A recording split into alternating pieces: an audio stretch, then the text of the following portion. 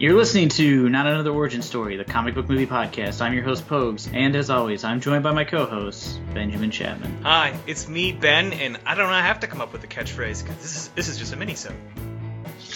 But it still feels like that was a catchphrase. Shit! Oh, Pogues, it's good to be back. I really enjoyed our last episode with my wonderful wife, Sarah. We did, a fan favorite. Yes. I believe. I'm gonna say she has spawned our one and only T-shirt, so I think that really makes sense. That is true, and she has, I think, one of the episodes she's on is our most listened to episode. There we go. We covered the hit Wonder Woman. It's an interesting episode, in my opinion. I think it's really good because it requires us to not just rely on mocking shitty set design and bad script dialogue, because it's a good movie. Yeah, I think there was more actual film critique as far as, like, choices of filmmaking versus, like, boy, this movie sure was terrible. So if you saw Wonder Woman or you're curious about it, don't listen if it's the second one, because you'll spoil the story. I mean... Oh, yeah, all of the story. Don't let me tell you what to do, but... Spoil it, I don't know. What do you want from me? But I highly recommend going back and listening to that episode if you haven't. As always, we are back here on the mini episode for one very good reason, and that is to let you know what we will be doing next. Before we do, Pogues, I don't believe there's any housekeeping. No, I didn't see any commentary about the Wonder Woman episode, so we'll just assume that was because of universal praise. Although I will say, completely unrelated to the Wonder Woman episode, if you are listening to us at the top of the episode and you haven't moved on to the next episode of This American Life or whatever, I would highly encourage you to share this podcast. Share it on Facebook, share it on Twitter. Hell, give us one of those iTunes reviews, just like the 2-sentence guy. It's fine. Those all help us out. We're not super great at promotion. We've both admitted that to ourselves, and sometimes just moments ago. So we could really use your help to make sure this podcast that has quality content and has games that I come up with beforehand, as well as research that we do before each episode, I think we deserve a little bump from you. So help us out. Yeah. So any help you can give us, spread it around. Just think, the more popular they get, the more likely Ben can replace me with someone funny. So just think about it that way. Even just like the Facebook page, so it pops up in other people's feeds. Just anything is great. So we would highly appreciate it. Yes. With that said, it's time to announce the new movie, Pogues. Would you like the honors? Oh, sure. I think that this movie is going to be a divisive one, I think, because this movie is such a classic. Yeah, you did say it was. So many people love it so much. You did say it was your favorite film that we'll ever do here on this podcast, and I have that written down here in those exact words. So which we were recording before this, so it's fine. I could prove otherwise. But the point is, we're going to do a movie I did not enjoy. Are you trumping me? Are you saying you think that you have tapes? Yeah, I have tapes, possibly. I don't know. Maybe I don't know if the recorder's working. I've always thought we had a Trump-Comey relationship. I'm not sure if I'm offended by which one I am. Because it's hard to go. Neither one of them's very likable. So moving on from one unmitigated hot garbage fire that anybody could have stopped at any point, it's time to announce our new movie. The 1994 classic, The Shadow, starring Alec Baldwin, a young, fit Alec Baldwin. Fucking chiseled jaw Baldwin. Yes, and this film is bad. I saw this movie when I was not even a teenager, judging by the time frame it came out, and not good. I remember being very confused leaving the theater, being like, that was a very good movie. I also recalled seeing it, not sure when, but I would have been 9 when this came out, so I imagine I saw it somewhere in my formative years, and I think it did some real damage. I think it really had a ripple effect up until now. Yeah, it made you hate everything from the 40s or 30s, or I'm not even sure, actually. I think The Shadow started in the 1920s, but I think I could have been the basic. I think I could have been a surgeon, but every time I sat down with a medical textbook, I went, "Oh, Alec Baldwin, that scene." I don't understand why the villain had to be, Kublai Khan's son or great grandson. Just like That's a fucking dumb plot. just like bring more than one light to the set. Just like more than one. One of the set pieces is he's drowning in a gigantic bullet or something. I don't know what the fuck it is. I just remember he's stuck in a gigantic metal casing. So also, Tim Curry's in it, not overacting at all. No. Said no one. No. As is Ian. Shockingly, do you know who else is in this? Ian McKellen? Yes. I think Ian McKellen, is a great actor, but has a really bad agent who's just like, no, it's gonna be great. You're gonna, or like he was like, I loved The Shadow when I was young, and then he got the set and he was like, I've made a series of mistakes that I feel very bad about. This is a really interesting movie because we've covered a lot like this because this is obviously comes out before we establish the current sort of boom of superhero movies, which have all sort of snapped into a general formula, good or bad. There's obviously these weird little spatters of movies that we've covered that took place in the 80s and 90s that were, not like this, like the Superman, the Batmans, but just like these little one-off little like pulp comic books or whatever that made it to the screens, and they tend to go real weird. Yeah, it is interesting because this movie came out not that far apart from The Phantom. And it just makes you wonder, who in Hollywood was sitting down and thought, what the time is ripe for is movie adaptions of radio dramas. You know what I mean? Yeah. Characters based comic books that were turned into radio plays. And it's just you're just I can't figure out why they thought this was going to be a moneymaker. Because by then, it's 50 years after these things were popular. So, it's not like it was still prescient. People weren't still really into The Shadow. In case you didn't know, The Shadow was first debuted as a radio drama in 1930. It moved its way into having its own series after being part of some smaller detective story series in the late 30s, and then eventually in 1940, actually I think on the dot, it became a comic book serial.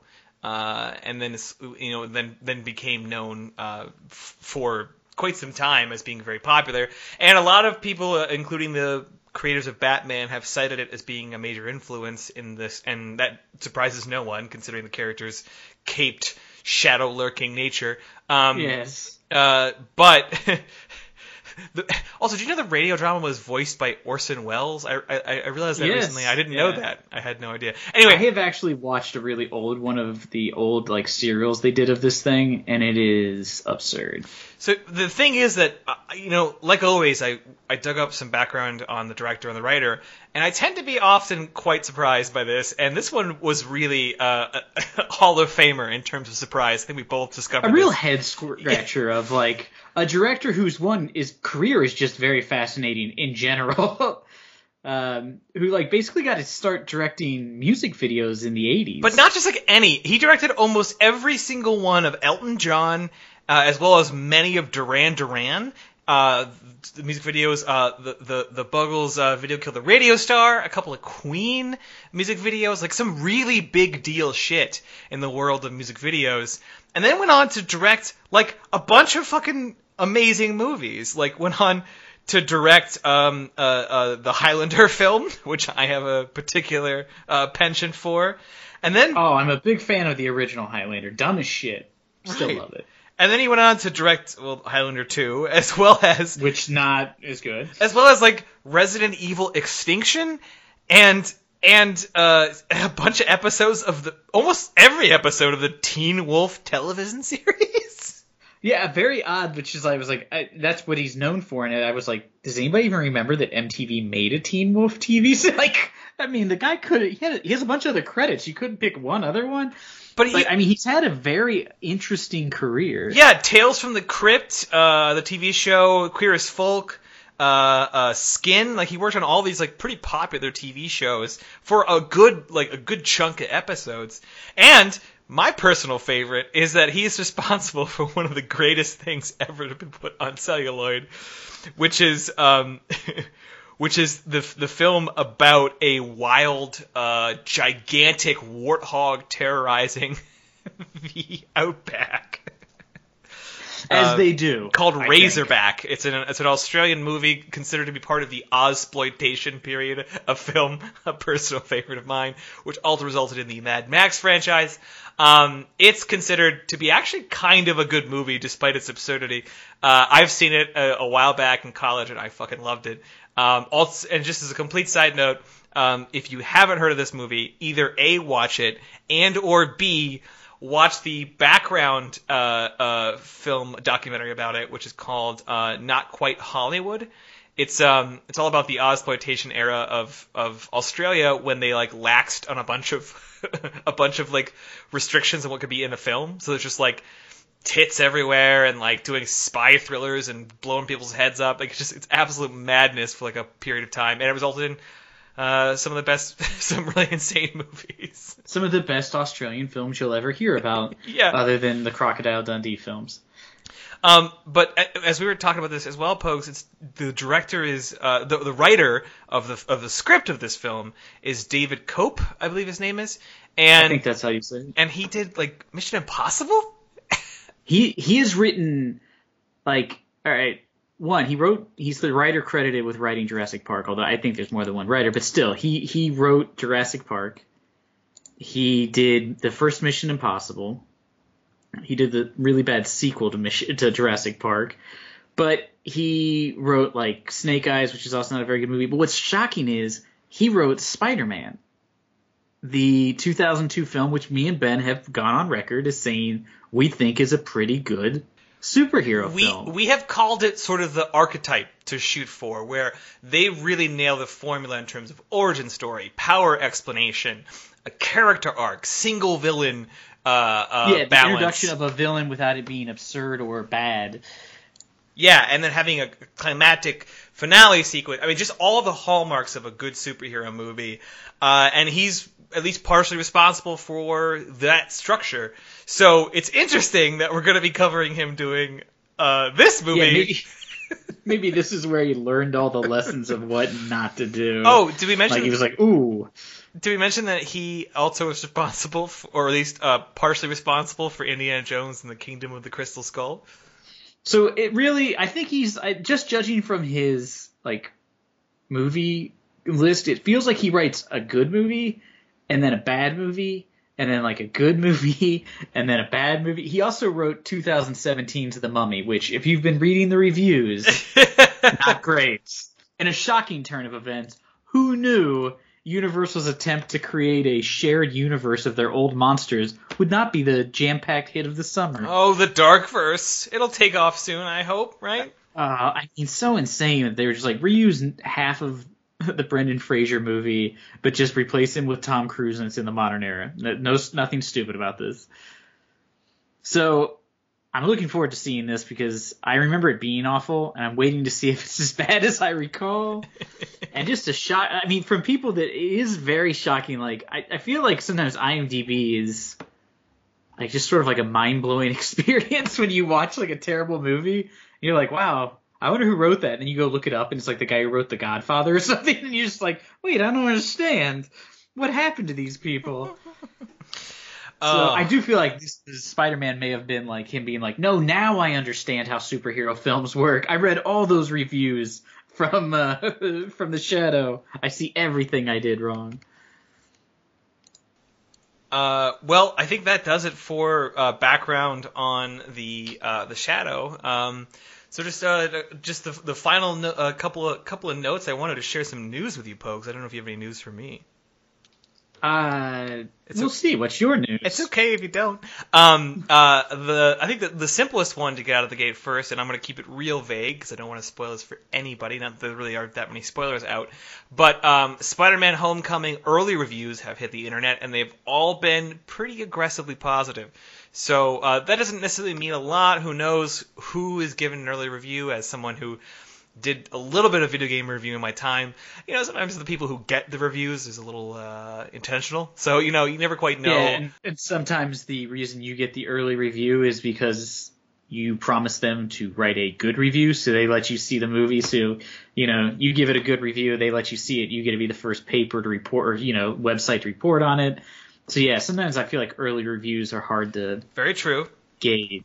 You are not wrong, but it is promising to hear about this early on, and I'm excited because I think we've talked about we talked a number of times about the various trailers coming out, and I think we're all pretty excited about it. Oh, I also heard a clarifying note from the director that in response to some of the words he heard about the trailers, is that Tony Stark does not have as big of a role as you might think based on the trailers. Because in it looks like it's almost like Iron Man like 4 or whatever. Yeah, I feel like that the trailer is 90% of Tony Stark's role in it. Like, I feel like you're gonna watch it and be like, wow, they really just stuck his part of the film like in the trailer, because they're like, he's in it for 2.5 minutes. How long do we need to make a trailer? People seem to really like him. Yeah, so I'm excited about that. The other little bit of note I had for you, if you have not heard about it yet, is that we're hearing lots of very good things in terms of the preliminary work being done on a potential reboot of the Hellboy franchise. Yes. We talked about the director briefly, who's known for one of my favorite horror movies, The Descent, as well as some insane, awesome shit like Dog Soldiers. I love that movie. He is a pretty cool guy. He came on a podcast recently called the Postmortem Podcast about horror and stuff like that. And he said specifically that it's going to be an R-rated film, for sure. And that, as he put it directly, it's definitely going to be as much practical effects as we can possibly make. I love to do stuff in camera whenever I can possibly and use CG as a tool to enhance what's already been done. And I'm like, oh, I couldn't describe a better way to make a movie. I'm not against CG as long as, the actors aren't filming an entirely green goddamn room for the whole film. But I think that's good, because that's one of the things we both commented when we did Hellboy that we liked was all of the practical effects were cool. Yes. All of the CGI was not so cool. Yes. But we liked so much of the movie being practical effects.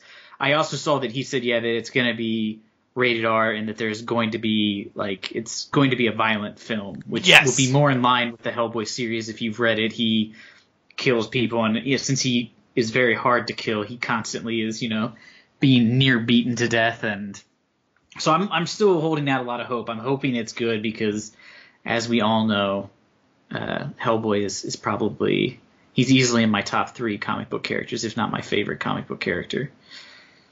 So fingers crossed. I had news that I was going to tell you. Oh, when you were talking about the Spider-Man movie, have you seen the weird back and forth between Sony and Marvel about the Venom film? No. What is this? Well, apparently, when they announced the Venom film, they talked about it, and somebody was interviewing Kevin Feige, the guy who runs Marvel's Cinematic Universe. He's been in since the very beginning, and he's sort of the one who convinced Marvel to be like, we could do this as a studio, and instead of selling these characters, we'll keep them and just work with a studio to make the movies. And he kind of was really instrumental in getting that done. They asked him, they said, will the Venom movies tie into the Spider-Man movie? And he said, no, the Sony films do not tie into the MCU. 3 days later, Sony came out and was they were talking about the Venom films, and they said, yeah, they tie into the MCU. And then at a separate conference later, they were being interviewed, and somebody brought that up and said, well, Feige says that they don't. And they're like, oh no, they did it. They doubled down on their statement to be like, no, it ties into the MCU. That's so odd. And he came out and he was like, I don't know why they keep saying that. It does not tie at all into our Spider-Man or the MCU. And then somebody said, does that mean that Venom will never be in the MCU? And he said, no, it just means that their Venom movie has nothing to do with our cinema universe. He said, I'm never going to say it's impossible that Venom could be in the MCU. But it's so weird that Sony would just be like, I guess let's just keep saying it and hope they let it be true. You know what I mean? Because it's just why would they try to say that? It's very odd. And supposedly the rumor is for that film is it's Venom and the bad guy will be Carnage, which I think is a weird starting point. You know what I mean? With no because they're gonna have to do Venom's origin, I would assume, somehow, and then to introduce Carnage, which is a weird. Yeah, I mean, you got to really know a lot about how Venom works for Carnage to make sense, unless they Right. change his origin. Yeah, and So it's and sort of an Venom's- odd choice. Venom's tough because it tends to force directors to do like a full CGI character made of ink. Yeah, Which and I mean, is, like, and rough. honestly, if they don't make that film like R-rated, I don't know how they could really do it well. Yeah, I mean, because he's just like I was gonna say a honky monster, a hulking monster. You know what I mean? With like, if you ever read the comic, it's pretty violent by comic book standards. So, and then if you introduce Carnage, he's literally a serial killer who's just running around, but he's like I guess he's more of a mass murderer, and he's just murdering tons of people in New York City. That's the Carnage story. So it's sort of odd that I'm like, that's an odd choice for both a villain and just I still think the whole thing's somewhat odd, but so we'll have to see how that ends up shaking down. So that was it. That was my little news for you. I just wanted to see if because I thought it was just very funny that Sony was just like, we keep saying it until Marvel agrees. Well, I think that covers it for this mini-sode. So join us next week when we have our Shadow episode, and we can tell you all about whether or not that excellent jawline from our man is going to make up for that. I can film. tell you, it's mostly covered by a scarf and a prosthetic nose. Son of a it's an odd choice that you cast a man at the peak of his like attractiveness, and you're just like, how much of his face can we cover? So we'll find out what evil lurks in the hearts of men next week. We'll see you then. Can we start a new podcast about the Baldwins? Just like, Alec Baldwin or Alec Baldlewis?